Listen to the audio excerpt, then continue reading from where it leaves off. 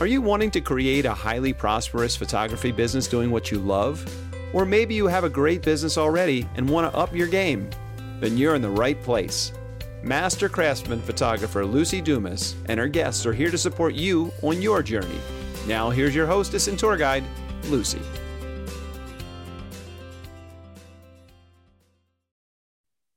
If you are making people happy, as a side effect, they will be happy to open their wallets and pay you. And that's a quote by Derek Sievers.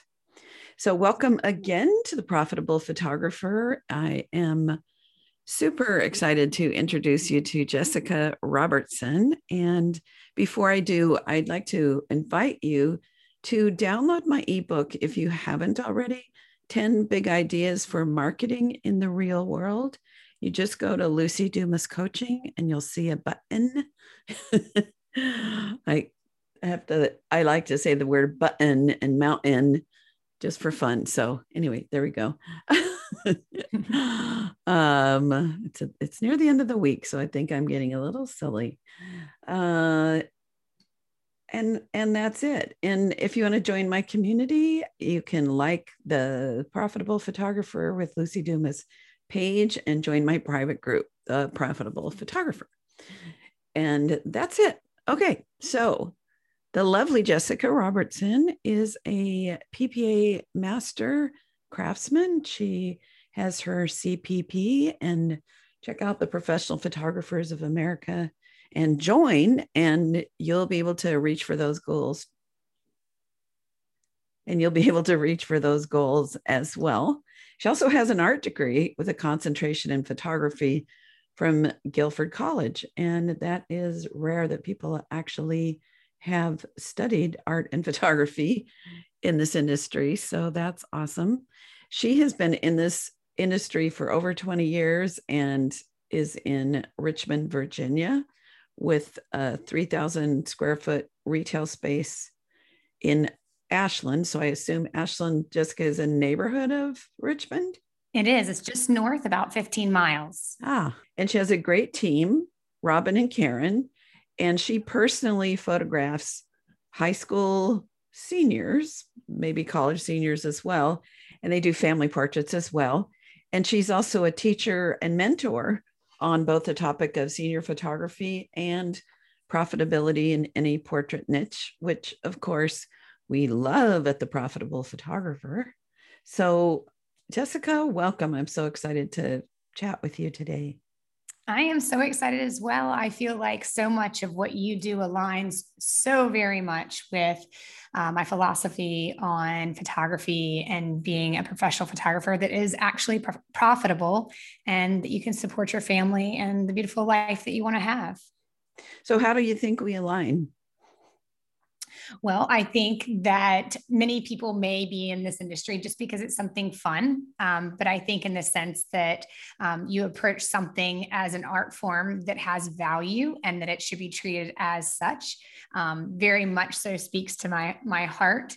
And I do feel very grateful that over all these years, I've been able to support my family and plan for our future. You know, I think that that's really important as well. Not that you're just paying for the now, but you're planning for the future and your retirement, and the life goals that you want to achieve can be achievable through the art of photography. Well said. And I was excited to learn that she regularly listens to this podcast. So that's how she knows my philosophy. Because this is our first time officially meeting. So and we've got some really good mutual friends now that I started kind of digging in. You know, we've got a lot of people in common, which is great. A lot of the people you've had on your podcast as well. Yes. I love when somebody is recommending, have Jessica Roberts on your show. She'll be great. And then I look and we've got like 5 million mutual friends, and half of them have already been on the show. Yeah. Right. The universe says we're supposed to be friends. Exactly. Yes. I can't wait for PPA convention so that people like you that I've met through the podcast that I'm guessing will attend. Most definitely. Yes. We can hang out and hug and all that good stuff. I can't wait. Yes. Real life interaction. What an amazing thing. And not just through Zoom, right? Yeah. So, do you have a little quick background of how you got started? I know you actually studied photography, but we all come from somewhere. We don't just Right. hatch as a full successful photographer. So what's a little of your story? Right. So, short and skinny of my story, I was pre-med at Guilford College, and I had one more class to finish my biology degree when I had done 2 internships and realized that that was not the path that I wanted for my life. That's not what I wanted every day to be like. And so my dad encouraged me to drop my 4th semester of organic chemistry and take a class that I just wanted to take. And so I took a photography class and I fell in love. I went to London, did 2 internships there with Daily Mail and Reuters. I graduated from college and I had absolutely no idea how I was going to take something that I loved so much and actually be able to have an income. And so I taught biology for 3 years and photography for 2 years at the high school level while I built my business on the side.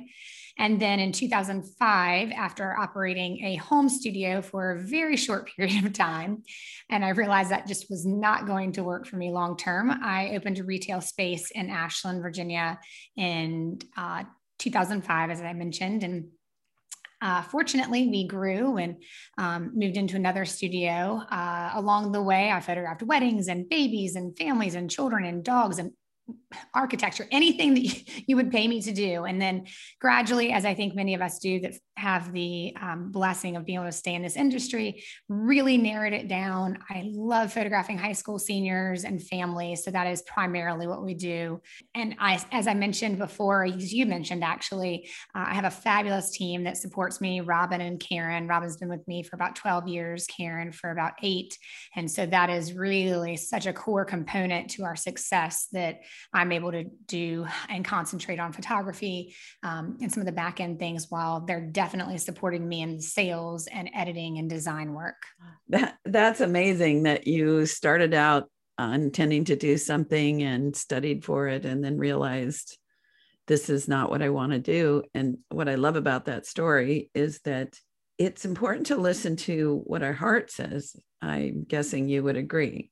Absolutely. Absolutely. And I think that when you talk to most photographers, it is so incredibly scary to leave something that is seemingly very stable, maybe unfulfilling, and to take that leap. And sometimes that can be in various steps along the way, but I think it's very relatable in our industry to, at some point, you get to that place where you can't do both and do both well. And that leap is necessary, obviously calculated and potentially, prepared for financially, but at some point that leap has to happen. Yeah. I was trying to find this quote. There's some quote about at some point, the pain of remaining small was greater than growing or something. Right. Yeah. It does sound familiar. Yes. And it's true, right? Yeah. That staying in that same place and staying stagnant.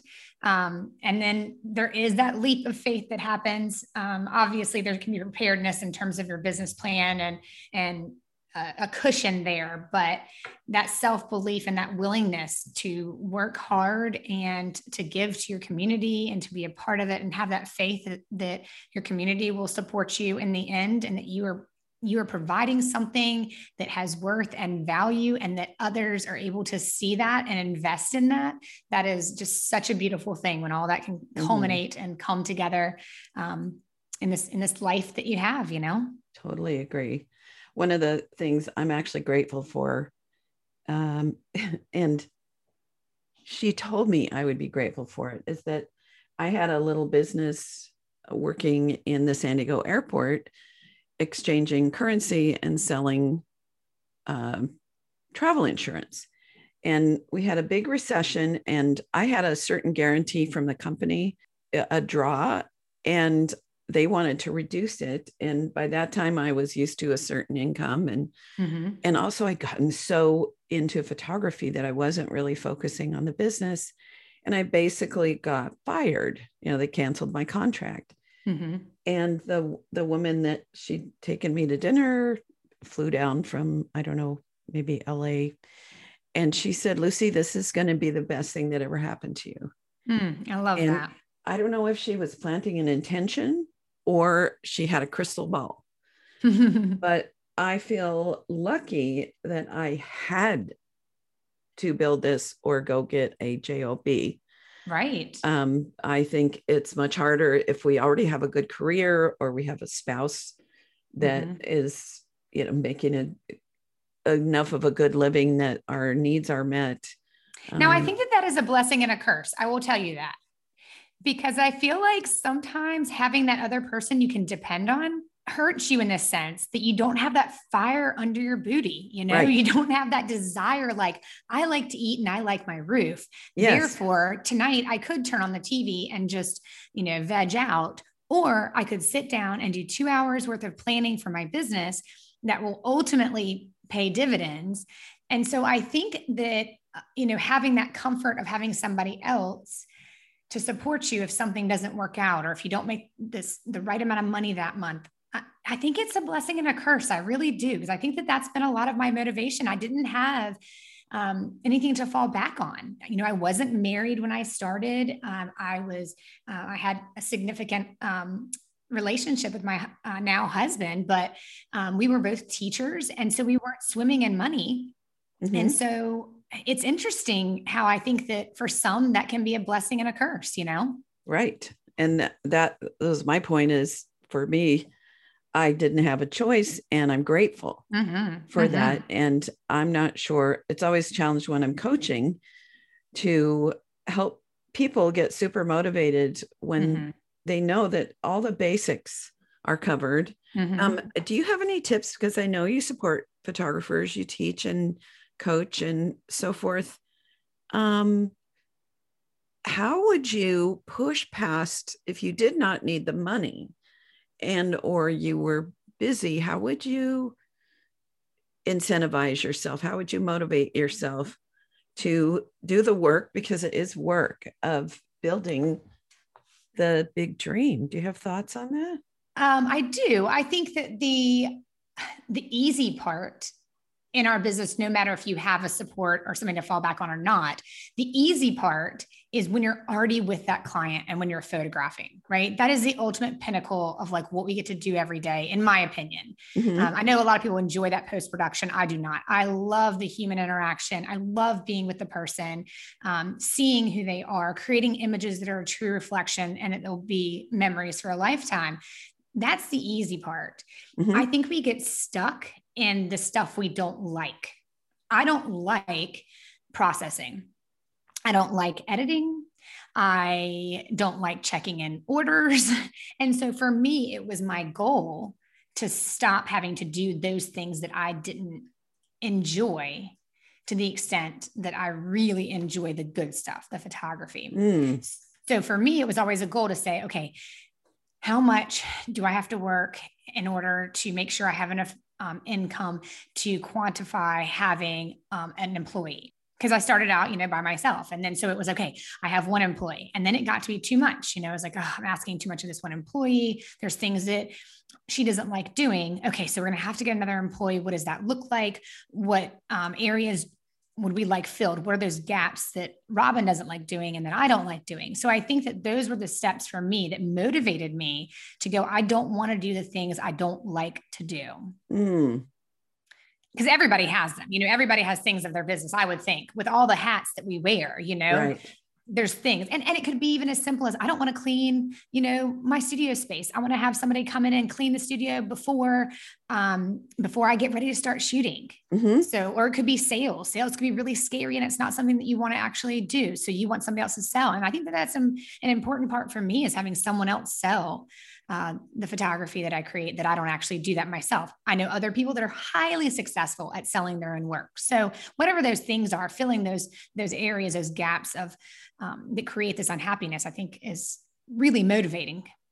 Oh my gosh, I wish years ago I'd had that awareness, because one of my challenges has always been building a team. I know that what held me back in photography, and admittedly in my coaching, from being more visible and drawing, like with photography, drawing more of my ideal clients, is all the do it myself energy and that thought of, okay, how hard do I have to work so I can pay someone to do this stuff I don't want to do? Right. I love it. That's great. Oh, Okay. good. So well, I have plenty of mistakes along the way. And that is, Yeah. I think, really, and I know you've had somebody actually recently on talking about learning from the mistakes. And I think that that's an important place to come from. And I think that's one of the gifts of this podcast, which is I'm not telling you what to do or how to do it. I'm just telling you, these are the things that I did that I wish I had changed earlier. Yes. So that I could have been more profitable faster. Yep. So a couple tips, I think, with like how to motivate ourselves. If we know that all the lights and the food and the clothing somehow are all covered, I think reading motivational books, journaling, having set goals, of course, having a coach, mentor, education, going to conventions, going to things like West Coast School and Texas School. My interview just before we talked about that quite a bit because Rick Farrow teaches a lot at schools and conventions and so forth. But, if we have a goal and a dream, we need to be marinated in that dream and the tools for success. And I feel like then it kind of not really accidentally happens, but very motivating. So. Right. And there's very few industries that there's not some aspect of mentoring that takes place in the job place or even outside of the industry. And certainly there's ample opportunity in our industry for education. The question is, are you receiving your education from someone who's qualified? Ooh. And I think that that's a really interesting question because there's a lot of education going on right now, and whatever you're consuming or bringing in and applying to your business, I think we have to put it through a filter of is that person where I want to be, and B, does that align with the brand and the business that I'm trying to create? Right. And a lot of times we'll someone that we perceive as successful, and hopefully they are, and that they're being honest in what they've done in their past, and that is actually something that's viable. Because sometimes I think I'm like, how is that viable? Like, right. The hours that go into that, I feel like it's not a viable business practice. So I think it is important to make sure that we don't just take each teacher's words as gospel, but that there has to be a level of filtration that takes place.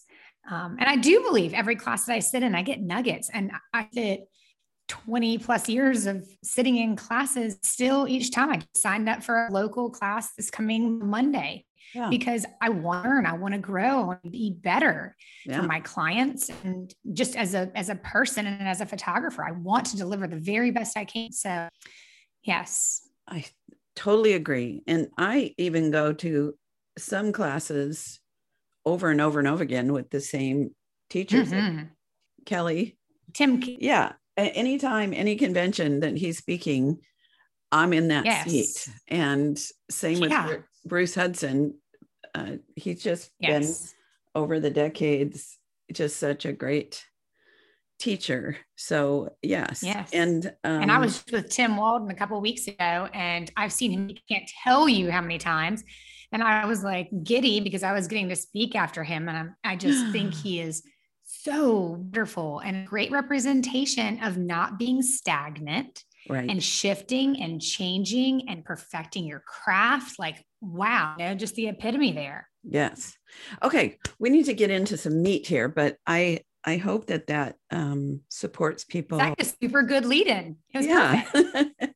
And just one little thing about outsourcing, even something as simple as housework, is I sit down and I help people, coaching clients with their 1 year, 3 year, 5 year goals. And so you figure out how much you want and need in a year. And then we break that down into what does that equate to per hour of your time? And it's always at least $75 to $300-$400 an hour. And so I would much rather pay someone to clean my house or do my yard, or one of my friends, Sterling Hoffman, just spent half an afternoon building an IKEA desk that he could have just purchased or paid them a couple $100 to assemble. And his time's probably worth $1,000 an hour. So that was a very expensive desk. And he didn't seem to enjoy it. One from IKEA. Yeah, he didn't seem to be like, oh, I'm going to do this for fun. So anyway, time is money, right? Absolutely. Yes.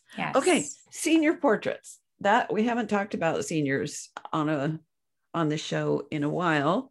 So first of all, why do you love them? And then I want to get into like some tips and ideas for building a successful senior portrait business. But why seniors for you?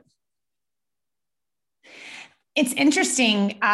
I didn't really analyze how that happened until the last 5 years. Because again, like I said, I was doing anything and everything, obviously legal, that would come in my door because I just loved people. And at that time, I didn't realize what I really was drawn to was this age group. And so for me, there's a variety of things that kind of pointed to that. One, while I love babies and I love my own children, the unpredictability, and even though there's systemic ways to go about photographing them, I have major respect for photographers. It wasn't really where my heart was, right? Because I really loved interacting with people and I didn't get that interaction with the baby. So that helped to kind of slide that genre out. I did weddings for, over 15 years. And I love the people and the interaction and the creativity that could go into the day, the spontaneity. That's all really fun. I hated that it took away my weekends. I hated the anxiety that it would create if something went wrong. Ultimately, in having children, I hated the idea of being away from them or missing something on the weekend. And so that kind of eliminated that section. And so I think I was naturally drawn to that age bracket because in life, that was kind of a challenging time, as I think it is for a lot of people, a lot that wasn't under my control. And so one of the things I just really, really, really feeds my entire being is getting to interact with a senior, sit down with them, figure out who they are, celebrate who they are, and then turning that camera and allowing them to see their own beauty and what others see in them daily, but that they're not always able and capable of seeing in themselves. And so that just motivates me like crazy to help someone feel some self-worth and to celebrate. And I think that as a society, we've made it like a bad thing to celebrate your own beauty. And it's also not just your physical. I 100% get that. It can be your athletic interests. It can be your academic interests. It can be your love you have for your dog. It's so simple and yet so very special. Take the time just to really see and be with that one person. So it did happen quite organically, but also just like it does with the tasks in the studio, I think that naturally kind of came into that place of senior photography because I gravitate towards that age, and it is such an amazing time of being off into this world. And it also helps sort of restore your hope because these kids are doing such amazing things. They're inspiring me with how they give and how they interact with others and the clubs and groups and just the wonderful things they're doing. So it really does, I think, mentally, it puts me in such a great place being with these people. You have me wanting to start a senior program and go market seniors. Good. So when I was hot and heavy with my children's business, because what I love about children is that spontaneity. And then as my business grew and I matured, and I used to think senior portraits were boring because people that were doing it back in my day, were just sitting kids in front of backgrounds and turn right, turn left, look here, lean, lean on your chin, lean your chin on your hand. But remembering right. The 10 poses and then the next person comes in the door. Yes. But my senior portrait session was only 15 minutes and was exactly that. But everything you just said is what it did for me. Even just that. The photographer was like, gosh, you're really easy. You're very photogenic. Oh, I'm really enjoying this. It wasn't flirting, it was very appropriate. But I grew up with more acknowledgement of achievement and did not really get acknowledgement from like parents for being beautiful or cute or, just that wasn't. So it was really like almost the first feedback that I had about being, in the pictures themselves, I could see something in myself that he captured. So I love that. And that you're actually launching these newly hatched adults into the world with a stronger foundation about who they are. So good for you. Right. And I think it's challenging right now, especially, with so much influence in social media and all the influencers and what you're supposed to be. It used to just be, we'd look in magazines and be like, oh, I wish I looked like that. Right. But now it's just this constant bombardment of beauty and our society saying what that looks like. So I think changing that narrative of, beauty is within every single person. And I find it more amazing, to get the images of someone who maybe isn't the girl that you thought was the most beautiful. And then to pull that out in them. And that's one of the greatest acknowledgments I think I can get is when people go, oh my gosh, I saw those images that you made of such and such. She looked so beautiful. And then my response always is, well, she is so beautiful. And so having that skill set, I think, is really important to say, if I light the face this way, I can slim it, or I can make a look broader if I do this. And I think making sure that you have the skill set to provide that opportunity for someone is really important too, when you're working with that age and that demographic. Right. So do you know any particular people that are teaching facial analysis and how to do those kinds of things? There used to be a San Diego guy, Joe Butts, that would teach facial analysis. Do you know anybody particularly that teaches those kind of things? I teach a class. I teach a class called "Not Every Client's a Supermodel." Oh, and that was not a lot of humor and fun. And yeah, okay, that was not a plug. I know. Yeah. I had never told you that, and I've only taught it one time. I taught it at Shutterfest. And then I was supposed to teach it again this year. And then I think I'm going to be teaching it at Glitch in November. And it's not just facial analysis. It's, hand placement and, body movements and using other objects and how you can most flatter someone's face. Yes. Obviously one's eye is smaller than the other, those kinds of things too. So very detailed, and then to a broader spectrum of full body imagery. So yeah. And posing, I think, is one of the challenges when you first start, because guiding people to best represent body or their shape is really a craft and a skill. It takes time. And that ability to see it grows like a muscle in our brain as we keep doing it. I work on a tripod so that I can see and analyze and interact with people, to watch how expressions change and look for that moment when everything falls together and their face, as humans, for some reason, an oval face is in like our reptilian brain beauty. It just is. And so our task, our craft is to, and even features. So yeah, that's a skill. I'm sure there's YouTube videos and probably a lot of other resources on that. But yeah. And there's been some conversations now and then in Facebook groups where someone will say, hey, my client is kind of big and she wanted me to retouch her so that she looked slimmer.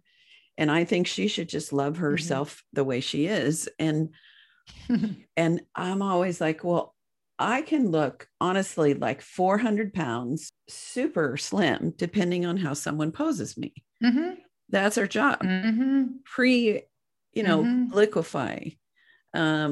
Right. In the camera, did you shift her hips? Did you, break it up with her arm or her move? If you broad light me with my head turned a certain way, I look like the Hulk. And if you short light with my head turned, then I look like myself to me. So, right. Absolutely. Yeah. Yes. I love that.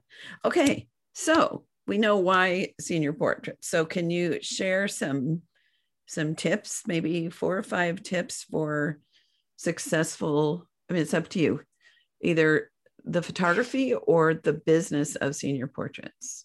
Sure. And I actually would love to kind of sit in the business side of things. Okay. I very rarely find that photographers are failing because of their photography, but really not as successful as they would like, mostly because of their business.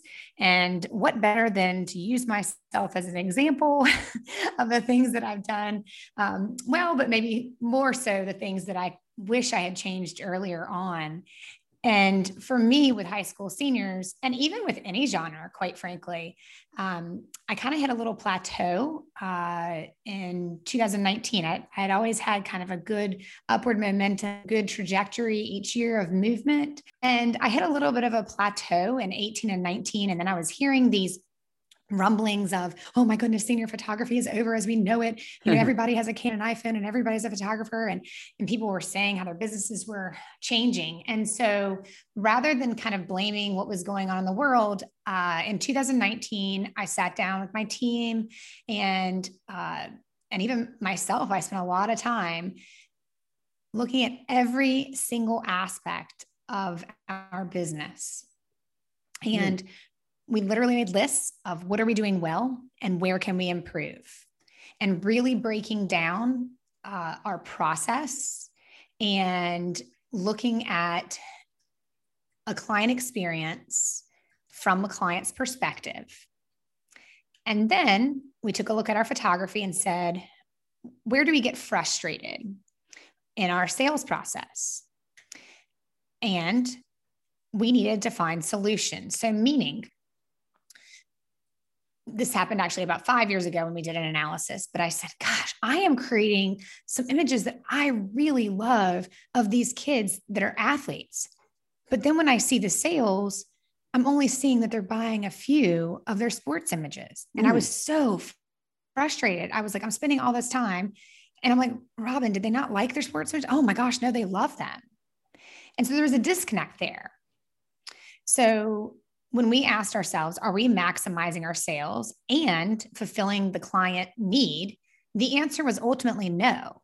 And that's when we introduced our sports composites. And these are not like sports composites like you see like Ben Shirk, Dan Freevault, not like that. They're very simple. They're very clean. They're in line with our brand. The compositing aspect is basically that we just put 6 images together on a 10 by 30 composite with a simple stroke around them, as if you would do a layout for a yearbook. Oh, I was yearbook editor, so I think of it like a yearbook spread, with a stroke and pictures. Exactly. Yes, exactly. Or it's like you have seen your album, right? So it'd just be one spread. And it was super simple. It didn't take us long. We would pre-design them, throw a few of their favorite images in, and it was an ease out. And you think, well, just, one additional item. Well, that one additional item changed our income so significantly. I thought to myself, if that just significant impact. So like 75% of our seniors include sports photography. So if you imagine, even if we were only selling 2/3 of those and at an average price of $600 senior, you can see how that significantly affected our ultimate end result. Right. If you do 100, that's $60,000 extra. Am I doing the math right? Yes. It's a lot, right? Yeah, you do 200 a year. If only 200 added that, or 100 added that, only half. That's an extra $60,000 with your cost of goods being like $40. And then you can sell Very them minimal. Yeah. you can sell them a frame as well. And so that adds another couple $100 in profit. And yeah. Okay. So if I can break that down. So with that mindset, step one is looking at what you're doing well and breaking down your process. And then 2 is looking at ways you can improve, like looking at the frustrations and how you can improve. Right.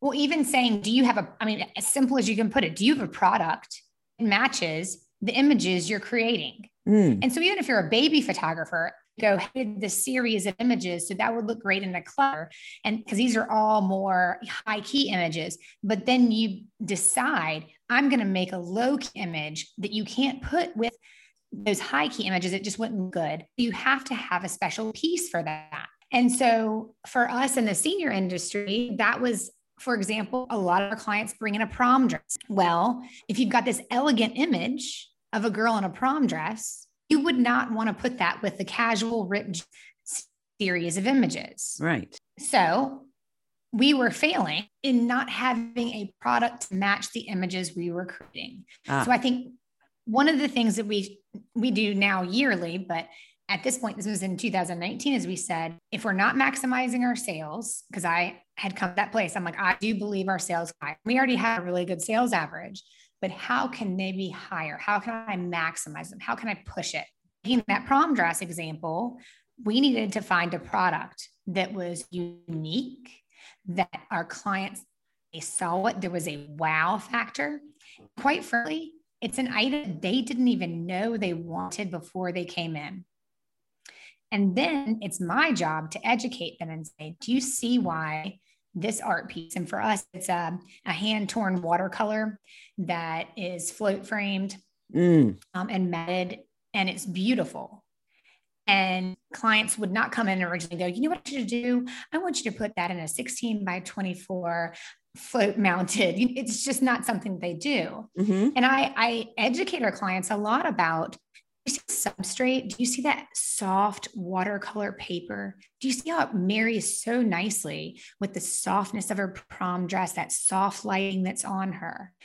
And so we as experts, I think, should be asserting ourselves and saying, this is what you should do with the imagery that I've created. This is what would best flatter that image. And that's not salesy. No. And I think that we get so scared of coming off as salesy. We don't educate our client, and we don't fully provide an opportunity to fully utilize the images that are being created. Right. Being the trusted advisor, that's the core of my teaching, is that we get in that position where they lean into our leadership. So then we can guide them and say, this is the perfect product for this particular thing. And then they just kind of go, oh, okay. Same with like brides. When I did weddings, which I still do a few now and then, but I include an engagement session. And it's included in the package, but they prepay a certain amount towards photographs. And I say, the perfect thing to do with this is to get at least one wall portrait you bring to the wedding, and a little memory book that you can have forever, celebrating just the two of you without wedding clothes. I don't think I said quite like that. And then I tell them, and don't take this out of your wedding budget. And because they already trust me, most of the people that say yes to the engagement session get a book and get at least one wall portrait. And it's several $1,000s on up. The last couple were like $6,000 for the engagement session. So what I hear you saying is, when we become the expert and we think about what could be the perfect use for some photographs and then offer that, that bumps your sales up and also provides something wonderful for them that they didn't even know they want. Am I summarizing that? Absolutely. And, yeah, no, I ditto. I mean, I just completely agree with that. And I think really, no matter what genre you're in, making sure that the imagery you're creating has a purpose in an imprinted product. Right. And I said that is a constant self-evaluation. So, you being in California, you may have modern clientele, they may really love the idea of metals or acrylics or things that are more modern. And then in Virginia, while I do some modern clients, I have more clients that are definitely on the conservative end. So where you want to cover in the world, I know you've got a broader audience, make sure that the offerings you have not only match the imagery that you're creating, but the homes that you're putting in. Mm-hmm. And I think that your finger on the pulse of your audience is equally as important to make sure that it matches just as well your brand, but also your target audience. I like that. So one thing that I am sure you agree with this is you want to make sure that if you come up with a product, there's profit in it. So like most definitely. So like it might be really natural to say, oh, those little mini accordion wallet books where you get 3 for $25. Yeah, those are perfect for baby photographer clients, but it's very hard to make any money on those unless they're a bonus or a purchase with purchase. And also that they're not hurting your sales. A friend of mine switched from selling more individual to, she really loved the collage idea of several photographs on one print. And I think she most likely lost some sales of those individually. So it might not have been financially as good of an idea. Now she loves it. She loves selling it.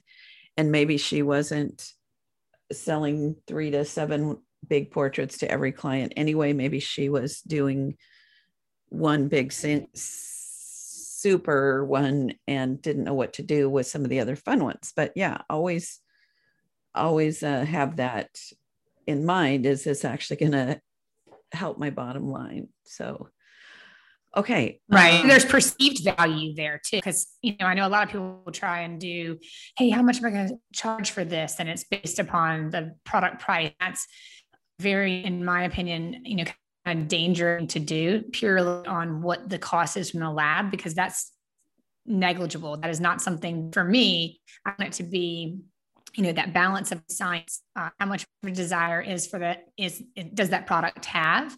And then is that desire such that you can put a premium price on it? Where does it fall in an add-on product? Because a lot of maybe add-on items may not have the same markup because you have your base, your core, and you're adding your items. Mm-hmm. And for us, our goal, over 50% of our clients purchase some kind of grouping, whether that's 4 to 7 images together. And while we do offer composites of category images, ultimately our clients want them to be individual pieces so that they can then, in years to come, adjust the position, move them into different places, add their children, have that flexibility. So our goal every time is to sell some kind of cluster grouping, some kind of an album, and some kind of an art piece. Mm-hmm. So if you establish, these are my goals, right? And obviously the small prints, the gift prints, 8x10s, 5x7s are in that collection anyway. But if those are our 3 things, I think there should be some kind of incentivization that you create in your pricing structure that says, if you do these 3 things, then, and that determination can be up to the individual. I mean, it could be a percentage off that you incentivize. It could be that if you do these 3 things, then you also will receive this additional print item. In the world of digital photography, it could be that there is a digital aspect to that. And for us, we see ourselves as print artists, and our clients know that. They see the value in that. And then our clients just have those digital files as well. And so that's another whole interesting conversation for sure in terms of your place for doing that. But yes, so I have found that it's really important to set goals before your sales session. So for us, our goal is we want to sell every single client some kind of cluster grouping. And the reason why we love cluster groupings, meaning images that have been printed and then are put together on the wall, but that are separate pieces, is the flexibility it offers our clients so that it's an option that grows with the client. Meaning right now they might have their first child through that we photograph. In a couple of years, second child, you can add to that grouping. Or over the years, you might decide, I want a couple of these portraits here, but I want to put them in another place. So that gives it flexibility. So as I said, over 50% of our clients do purchase some kind of cluster grouping. So that is a goal. Second goal is that we do offer some kind of an album, and we have a variety of album options. And the third is we offer some kind of an art piece. And I had mentioned before about the hand-torn watercolor framed pieces, but for the guys or for images that are just more edgy, we do offer a metal art piece that's edge to it. It's beautiful.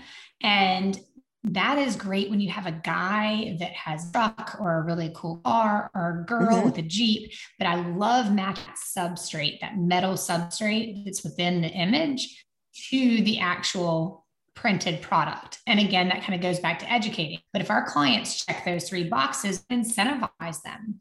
So if they get some kind of collection, if they get some kind of an art piece, if some kind of an album, providing some kind of incentive to get them there.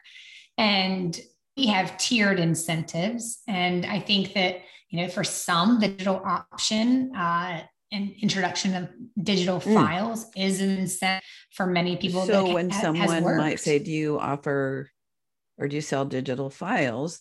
Sounds like your answer is they can be received as, or I don't know, you'd say it more masterfully, but they can be included or be a purchase with purchase or gift with purchase, depending on what else you order, something like that. Am I right? Is that what basically? Correct. Yes. Yeah.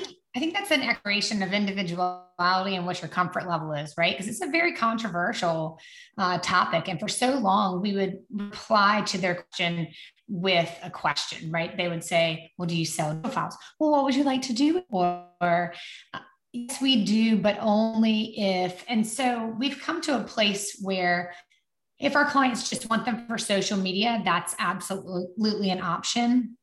If they want them for reproduction, the answer is still yes, but it's only a collection with printed products. And we put a very significant price on, which is what we want our average senior sale to be, which is $5,000. We want every client to get to that $5,000 price point. So that's where our digital option comes into play. And so if you set a bar of this is the price point that I want, it doesn't have to be $5,000. It could be $10,000 if you want it, or it could be $2,000. But whatever that place is that you really want everyone to get to, I recommend putting something in that place that is very desirable. Exactly. Absolutely. I wanted to go back just kind of to see if I'm thinking of this correctly. So most clients are getting a cluster group, an album, and so the sports panel, the sports collage, is something that is then an add-on to that. Is that? It is. Yeah. So it just bumped everything up because it's something new that because you were doing these sports photographs and they weren't selling, you came up with an item that it wasn't taking the place of something else where you were potentially losing money. It was an add-on. And I imagine if you noticed a trend, which it's important to keep track of our numbers, right? because if you notice a downward trend when you offered that, I'm guessing then you'd be rethinking that and, finding a strategy so that it actually was that extra $60,000 in your pocket rather than losing money. Correct. And I do think that I think that one of the hardest things to do is to make an adjustment. Actually say that's not what I was thinking would happen from that. I need to shift and step back and see how we can make this work for us financially. And the successful photographers that I know, the ones that have been in business a long time, have been willing to shift and adjust. And especially in a market like senior photography, changing and growing in many areas still. I think that that's a hard thing to do. To say, I've always done it this way. And if we have that mentality of we've always done it that way and we're unwilling to change, I think that is the beginning of a downward spiral in a business. Exactly. Yes. And when there's things that you're doing and somebody, like, for example, memory boxes, those are great. But to me, because I'm all about selling multiple wall portraits, I think offering a memory box can potentially cut down on sales, because then they think they're getting all the goodies. And so they don't need to put that extra grouping of 4 on the wall, because they could just buy the box and get them in there. So what I love, and I don't know if we've really talked about this on my show in 103 episodes, I think now you're going to be 106 or something, so 105, is about the strategy of what you sell. So thank you for helping us think through this. And yes, absolutely. And what areas are most profitable, for sure, Right. I had a little brainstorm idea, because one of the challenges I encounter a lot with my coaching clients is that they want to offer the art prints already framed. And to me, I want to offer those later so I can get that framing money in my pocket and I can sell 100% more wall portraits. So the idea, absolutely. Tell me what you think of this.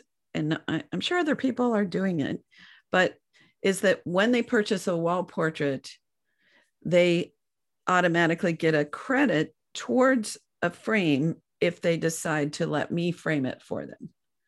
So if they spend $1,000 on a wall portrait, they could have $200 to spend on frames, and that frame's probably going to be $600 or $700. So it gets them the incentive to get back in to let me frame, but it doesn't, because to me, if someone's comfortable spending $4,000, and everything comes framed, they'll end up ordering less art. What are your thoughts about that, Jess? I definitely think that frames should take place separate and not during the portrait purchase process. So I do believe in in-person sales. I also believe in making sure they focus on the things that need to happen at the time that it needs to happen. So it's a lot easier to match an actual molding to a print. Yes. Having a tangible product. So I definitely think it should take place secondarily once the month's been spent. And then at that point, I have never discounted our framing. I think that process could definitely work. I think discounting is a slippery slope sometimes. Right. Incentivizing them to say, I want you to do this with me is important. But and as long as you mark up the frames to the extent that covers whatever discount you're providing, I think that that's okay. But we sell our frames at a very good price point for profitability, but also that if they go somewhere else and try and have it custom framed, we're competitive. Right. So we have had people leave and go see other prices and then come back to us and go, I really liked your moldings better. And I really like the one you put with it. So again, asserting us as experts. And for us, we do keep frames in stock. So the idea of the simplicity of our busy lives of our clients, we're providing a service have to have anyway, and they don't have to wait for it, that helps people pull the trigger faster. Right. And I recognize that everyone can't keep stock frames. I totally get that. But even if you do have the corners and some things you can show, I think it's still an easier sale than having them have to go somewhere else, that you've asserted yourself as that expert and providing that finished product. People want a finished hanging product for sure. Right. So Jessica, because I always talk about bonuses and not discounts. Mm-hmm. So my thought on this is that it's a bonus it's a money that you can apply towards framing if you choose to let me frame. Right. Almost a gift. It's a gift to you. Yes. Yes. I definitely would always frame it as you get this gift. I also was thinking that it might be if you order they come pick up the art and we spend a little time maybe for giving them ideas, and then they go out and they look at other people and they compare and decide to come back. Well, then it would, to me, it'd only be valid up until the point of delivery. So anyway, just I'm always thinking of solutions. And I think it's great. Our clients love it when they come in. We've already put a molding on there and gone, we were looking at these different moldings and we really just love the way, and we, again, educate. We love the way the golden tones in this hair. We love that silver cool tone, how it matches that black and white or whatever it is. But then we're educating them as to why this frame is right. So even if they do go somewhere else, which we have a very high percentage of our clients that utilize our framing, at least we've educated them. So they're not going to put your portrait in a frame that just does not match the imagery created. Oh, I have a sad story. Are you ready for a sad story? I don't know.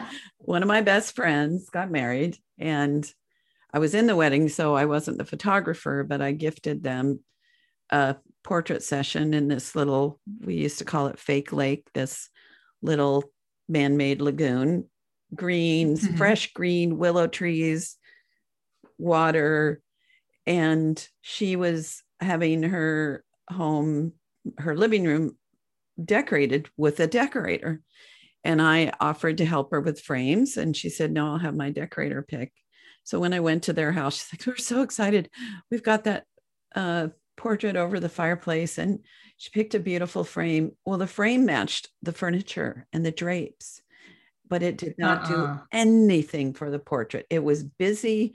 The mat was like painted flowers, but not in the right colors. And it was a sad story that it just didn't go. So I love that you have the same heart for whether we get the sale or not, for helping them see what kinds of frames would bring out the best in the portraits. So yeah, I love that.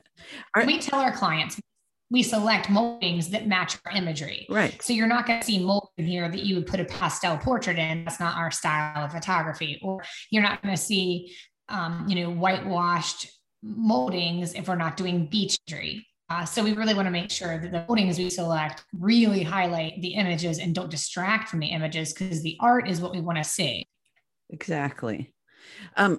What framing companies do you use? Because some of my tried and true didn't quite make it through the COVID and just a big change in our industry. So I'm always looking for some ideas. So we use Magnolia out of South Carolina, and then we use GW moldings out of Georgia. Yeah. Those are a couple. And for people that use ProSelect, you can both of those and other companies, you can download their catalogs and actually show how things are going to look on it. What I feel like is there's so much energy that goes into the sale that then if we're trying to add the frame decisions at that point, I think it could actually upend a really great sale just from sheer overwhelm. So completely. So even if I included it, I would not have them pick it at the time. So yeah, just, I'm so glad we're on the same page with that. It's, you know, it's a nice idea to think about everything going home dressed right for them. But I will say, you know, when I've those years up until I began coaching, so that my time was kind of spread between the two businesses, 20% of my income was framing. I imagine you get a nice little bump as well in that. Yeah. We do. We do. And, you know, I think a lot of times we think in terms of just larger portraits and framing, but we shoot full frame. And so we provide 8x12 frames for our clients, easel back or sealed and ready to hang. And when you think, oh, you only made with the 8x12 frame, they only profit $40. Right. But you have 4 or 6 of them to sell to each client. And then that profit really builds. And so it doesn't have to mean that you only sell larger frames. Even providing unusual sizes is also both a service to your client and should be highlighting images that you're creating. That's a great idea. I love selling squares because I'm an old Hasselblad film shooter. And yeah, I was a Bronica shooter, so I get it. Yeah. And I really like panoramas. And so people can't just pop into Michael's and find a square frame or a panorama, or those 8x12s are hard to come by. So, well, gosh, Jessica, Right. I feel like I had 1,000 other things I wanted to talk about, but we probably need to do that on a different day. I think. Well, I can. I definitely hope we can. Yes.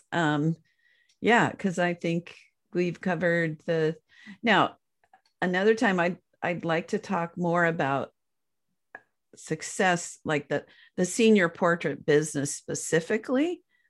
So are there a couple of tips, just in case we don't get back to that for a while, about specific, Sure. You know, we've got just a little time left. So someone's like, yeah, how do you have success in that? Because like in San Diego, different companies get the schools tied up and have contracts and things. So anyway, I'll stop talking. I ask you a question. I'll let you answer it. So over the last few years, you know, we have all these different programs that are like model teams or ambassador, you know, whatever you want to call them. And I talk to people throughout the country. Oh my gosh, you know, was that successful for you? And they're like, well, no. And I'm like, well, what is the goal of having these ambassadors or models or whatever you would like to call them? And ultimately, if your goal is to get more clients, then how are you going about doing that? And for me, one of the hardest things those ambassadors to do was to actually do that, advocate for us, tell their friends about us. It's an awkward and kind of challenging thing to do. But what I found was if I could get their friends to me, I could easily sell what we are offering in that experience and the documentation of this time of their life. So one of the most successful things that we've done over the years have been friend sessions. And so the model would bring 5 to 10 of their friends, and we make it so much fun. Music is playing.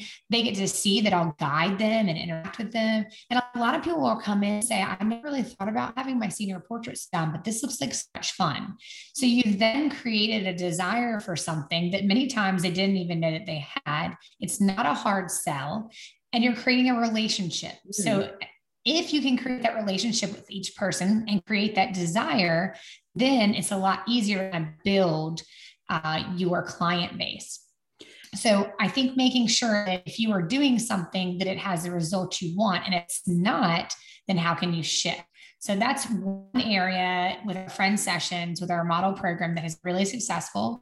Another, I would say, in terms of if you are wanting to be perceived in your community as someone that will want to do business with, then you have to be that person. So I am not just going, everybody give to me, give to me, give to me. I am making sure I am giving to my community and being involved in my other local businesses, that I'm being advocates for them, that I'm creating cross partnerships with, and that I am not just perceived as someone who takes. It's very important that I am giving to the community that gives so much to me. So that's number two. No. So that's really important to me. Yes. That I am perceived as someone who is involved in my community and gives to my community. Mm-hmm. And then number three, I do want to be perceived as an expert. I do want to differentiate myself from the masses of other photographers. I think that it's very easy to get caught up in saying, oh my goodness, there's so many photographers out there. How can I ever stand out? And so a few of the ways I like to stand out, one is my involvement with PPA. And this is not like a plug for them, but it is a way to better yourself. And that's through competition and training your eye, continuing that education. And whenever I am getting an award or taking part in a print competition or teaching, that shows that I'm a different level expert in my field. Mm-hmm. So whatever ways that you can show we're different than the masses, really putting that out there, really highlighting it, is easier because someone's not going to have to discern what is the difference between this photographer and that photographer. Oh, they photograph pretty girls. Oh, they photograph pretty girls. But what are the differences there? And really kidding your clients about that as well. Mm-hmm. Yeah. So Jessica, early in my career, I met someone. I don't know why I went to his studio. I don't know if he was maybe I was going to assist him or something. And he had a ribbon. Mm-hmm. That I don't know if it said merit or best in show or something on a photograph of a woman and a horse. And I instantly thought that this was like the best photographer in San Diego because he'd won an award. Over time, of course, right. I learned that he'd won an award at one of the local PPA chapters on a particular night.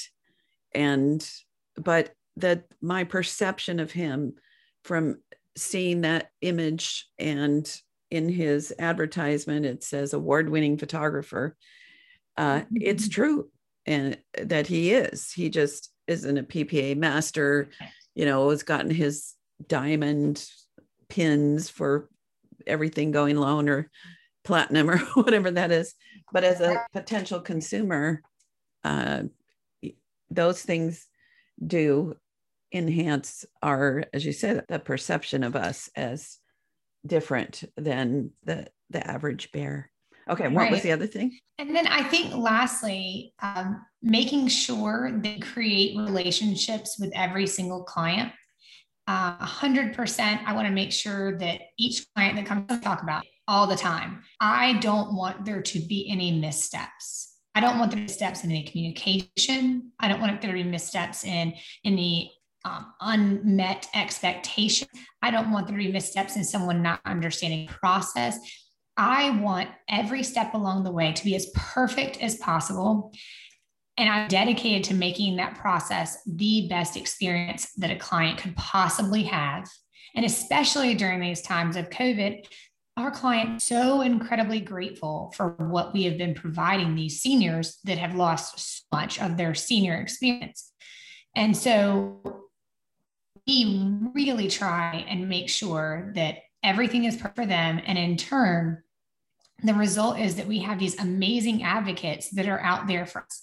And even when we express gratitude to them, we say, oh my gosh, thank you so much for coming back again, right? With the second kid or third kid or the cousin or whatever. Mm-hmm. You will say, well, of course, come back to you. I typically will respond with, but you don't have to. And the fact that you've chosen to means so very much to us. So thank you so very much. Mm-hmm. And not missing an opportunity to express that gratitude and that realization that can go so far, just saying, I'm really grateful for you. Yeah. Thank you so much. Yes.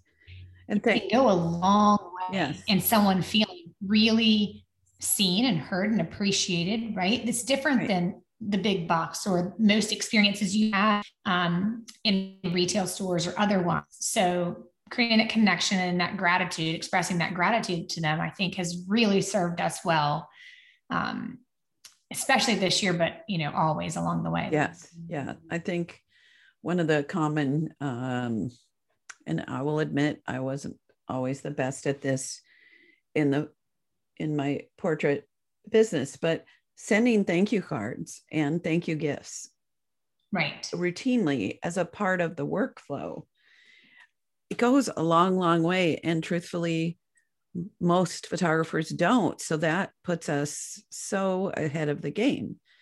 If we do that, and it can be automated in such a way that, like when I was, pre-coaching, super busy, I had an assistant that when I got a new client, she would fill out the thank you cards and put them in their folder other than what I was going to write and my signature. So I just had to write it, put a stamp on it, put it on the mail after they came in for the consultation, after they ordered, and then I sent a nice little physical gift in a box to clients that ordered well. And those were already addressed and stuffed and tissued and everything. So it just kept that, figuring out systems for everything keeps everything rolling along, is the moral of that story.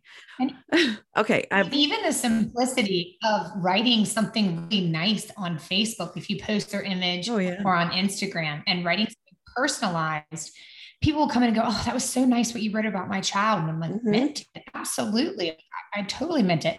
And so it can sometimes be as simple as just saying a kind thing about someone that people really appreciate. And clients will come in and say, I love how you always write something personal about each person. And we really try and do that, Nice. Yes. And I'm sure, like, I just last night had the ordering session with the last senior in a family of 6, where I've been photographing them since the oldest was 7 for her first communion. And we were talking about, okay, his was at the Japanese garden. He's really into Asian culture. One gal loves Alice in Wonderland. And so we picked a location, and it had different size doors. So I did things where I made her look big and small, and that's so neat. And I even, at one point, she was looking at a duck, and I changed it to be the white rabbit. And one wore the silver tutu with silver boots out in fall colors and leaves. One of them is really big in Cinderella, and we just happened to find a location where cherry blossoms were in bloom. And let's see, and what were the others? And then one of them, he loves his dog. And so we found a great natural place where he could walk with his dog and sit by a stream. And the other one, if I think too hard, I'll never remember it. But how cool that this client has come back to you all these years. That's so wonderful. And a wedding in Hawaii. And I did not do the one in Switzerland because I just was, Mom was willing to pay me for that travel. But when I told her the price, Dad and the bride were just like, yeah. So I found them a photographer that would give me the images, and I created their books and stuff. So yes, I guess that's my word for today. The moral of that story is when we create those relationships and the arc of your career, it is just so lovely that those people that you've created the relationships with, as you've mentioned, and come back to you, you get to watch their lives change and grow. And the last one of these kids is getting married locally. And we talked about, okay, now she's got 5 son and daughter-in-laws. So it's time for another family portrait. Absolutely. Yeah. 2 grandkids. And yeah, it's like when we first get into this business, we don't think about what it might be like 20, 30, 40 years from now, and the satisfaction of when we, your tip number 5, create relationships and continue and stay in touch.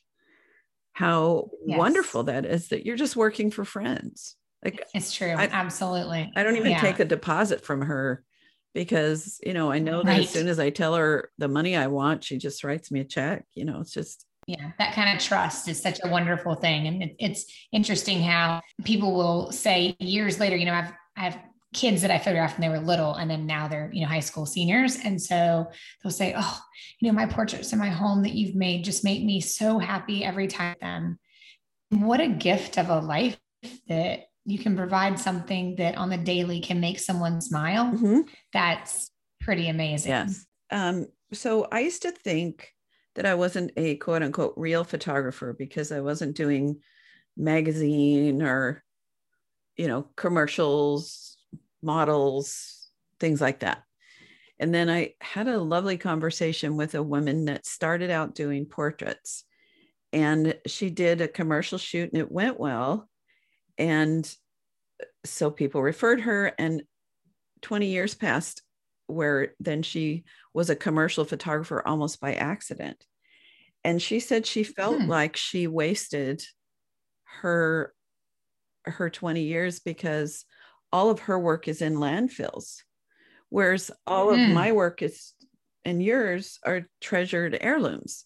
And not to discount for people that, love commercial photography and want to do that. But for me personally, because of my values and what I'm hearing from you, your values is I love creating something that has the potential to be, to change how people feel about themselves, comfort moms when those babies grow up, those kids go off to college, and become those treasured heirlooms for people they'll never meet, great grandchildren and for me, nephews and nieces and great nephews and nieces. So yeah, so I guess that's why I love this aspect of business. And I realized at that point, no, I am a real photographer. I don't know why. Do you know what I'm talking about? Like, there's so much. No, I do. And I think so many people create these glamorous images. I'm like, are those even real people? And so I'm okay with photographing real life, real people, real circumstances, real bodies. I love that part of it because that is a slice of my community. And it's really, I don't take it lightly. I take it very seriously when each and every single person walks through the door and trusts us with this time in their life, right? Because they do have lots of other choices and much lesser point, quite frankly, I do believe in what I provide to our clients. My name on it, and I value each and every piece that goes out of here. And I have a very high standard of the quality that we, print, the imagery we print on. So yeah. So I have two quick questions because the clock on the wall says that's all. and I hope my listeners, because I know we've had a little bit of the Zoom internet glitch here and there. So I hope that all the goodness that Jessica has been sharing. I mean, I don't know what I can do other than we're doing the best we can. And there's so much good stuff. I didn't want to reschedule and hope that we had whatever happens in Wi-Fi land a little different. So, okay. If there's an area of confusion or something that I covered that maybe glitched up or just didn't resonate with you or make sense, please feel free to reach to me. I'm happy to clarify or answer any questions about anything that we covered. So happy to do that. So that leads me to I have two questions for you. So the first one is how to get in touch with you. And I know that you have a Facebook group, and also on your website, there's an area for photographers. So what's the best way to connect with you? Sure. So Shoot It Straight with Jessica Robertson is my Facebook group. And it's a great place to share and ask questions, leave something funny. And then my website, jessicarobertson.com. And Jessica Robert Photo is where I'm at on Instagram. So all the things, as they say. Yes, yeah, all the things. All the things. And I noticed that you had some online courses that look pretty tempting for what I think is a very reasonable investment. So you might check those out under photographers on her website. Okay, so the final question and reminder to my guests, my listeners, to stay tuned for my wrap up. Final question. Is there something either you haven't shared or some parting something that you want us to take away? Like, what's your last word on this? That's a heavy question, isn't it? Yes. Well, not the last one ever in the history of life. So a takeaway. Right. Speak now or forever hold your peace, right? Here we go. Well, I think that if I were to give a bit of advice to myself starting out, and I think that that's, with gratitude of being in business since 2000, or in this, being a photographer since 2000, I would say that I wish I valued the art that I was creating earlier, just in terms of the price that I was putting products at, but also that I was sitting in a place of knowing the memories that I was creating would be valued for a really long time. And while I look back at the things I did so long ago and can pick it apart in the competition world, I know that that memory is something that will be cherished forever. So wherever you are is where you are. And if it's not where you want to be, I encourage you to set goals to get where you want to be. And those steps along the way can be achievable. And I never thought that I would have the length of a career that I feel so grateful to have had. And I can't wait to continue, hopefully for a very long time. Yeah. And so I just encourage each of you to dig into what you're doing. If you're happy with what you're doing, great. If you feel like there's areas where you can improve, make those steps for improvement. And I think that that's true if you're in business 1 year, 10 years, 20 years. It doesn't matter, but constant self-evaluation is really critical. Perfect. Thank you so much. And I'm sure. Okay. Well, let's give Jessica a standing ovation, shall we? Yay. Oh, you're so kind. Thank you. This is super fun. Yes, I totally agree. I really love talking to you, Jess. Thanks so much. Oh my goodness. Thank you. So before I do the quick wrap up, I just want to remind you that I'm absolutely available here for you if you need some coaching or you just want to schedule a quick 20-minute call to just chat about something. I am here, and you can email me, lucy@lucydumas.com, or through the website, Lucy Dumas Coaching. You can do contact, fill out the contact, or you can just jump in on Facebook, friend me, Lucy Dumas, Lucy with an I. And I'm always looking for those Facebook messages. I think they're called DMs, but I call them messages. Anywho, okay, quick wrap up. Let's see if I can possibly do that. Okay, we talked about her why. She loves photographing seniors and how interacting with them, first of all, is easier and more fun for her than like kids and groups. So over time, she just began to realize that that was where her heart is and that she's great at it.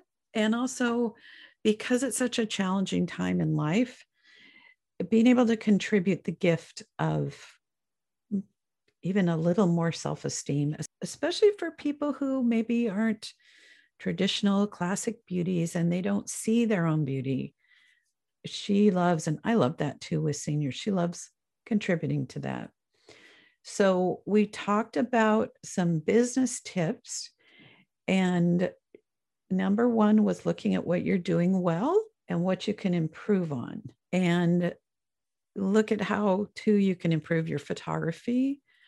3, if you have frustrations in your sales process, analyze what you can do differently or what you can add. Like she shared how the sports photographs usually didn't get used, so she created a special product. The 4th, she talked about kind of going along with that, how you can create products that match what you're offering, like a beautiful hand-torn watercolor for prom dress portraits, fitting our products to the audience we serve, setting goals. So her goal is $5,000 sales that include an art piece, a wall grouping, and an album, and ways to incentivize people to purchase all of that. Including an incentive might be you get all the digitals at a certain price point. Another point was being willing to change. So just because we are doing something this way doesn't mean we can't look for ways to improve it. And then she and I talked about framing and how, for both of us, we like to sell the frames later for a variety of reasons. One being the ordering process, that they'll probably order more if we don't include the frames initially. And also she shared about ways that she helps people pick the frames that go with their art. And so that was awesome. And then got into specifically some success with seniors. So she talked about, number one, the ambassador program. And if you're going to do that, figuring out ways that it actually is going to bring you work. And she does a friend ambassador friends party or something. I'd love to ask her more about that another time, or you can ask her yourself.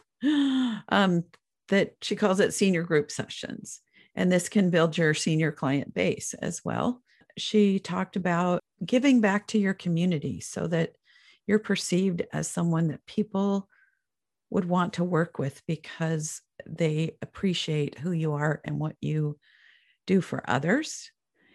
She also talked about creating a perception of you as the expert and how getting involved with print competitions, the PPA community is great for that. There's also local, there might be other local groups and things where you can be a standout. For me, entering work in our county fair actually has gotten me some notoriety as an expert by being on display and winning some awards and sharing that I won those awards. And something that's dear to my heart is the importance of creating a real relationship with each client, making sure we give them a great experience, that we communicate well, and that we can build, lifelong loyal clients. And then the advice she would have given herself is to understand the value of what she's doing, even if it's not as perfect as what she's doing now. There's always room to improve, but to know that we're creating something that's highly precious to people and that we can price ourselves accordingly, and not think that, I can't charge well because maybe I'm not as perfect as I'd like to be. So that is it for now. Have a great whatever week or weekend, whenever you're listening to this, summer, winter, spring, fall, good sleep, whatever it is. And I will catch you next time. Bye. You have been listening to The Highly Profitable Photographer with Lucy Dumas. If you've enjoyed this podcast, please rate, subscribe, review, and share. To connect one-on-one and learn more about our coaching programs, just go to lucydumascoaching.com. Until next time, go have fun photographing and selling your work.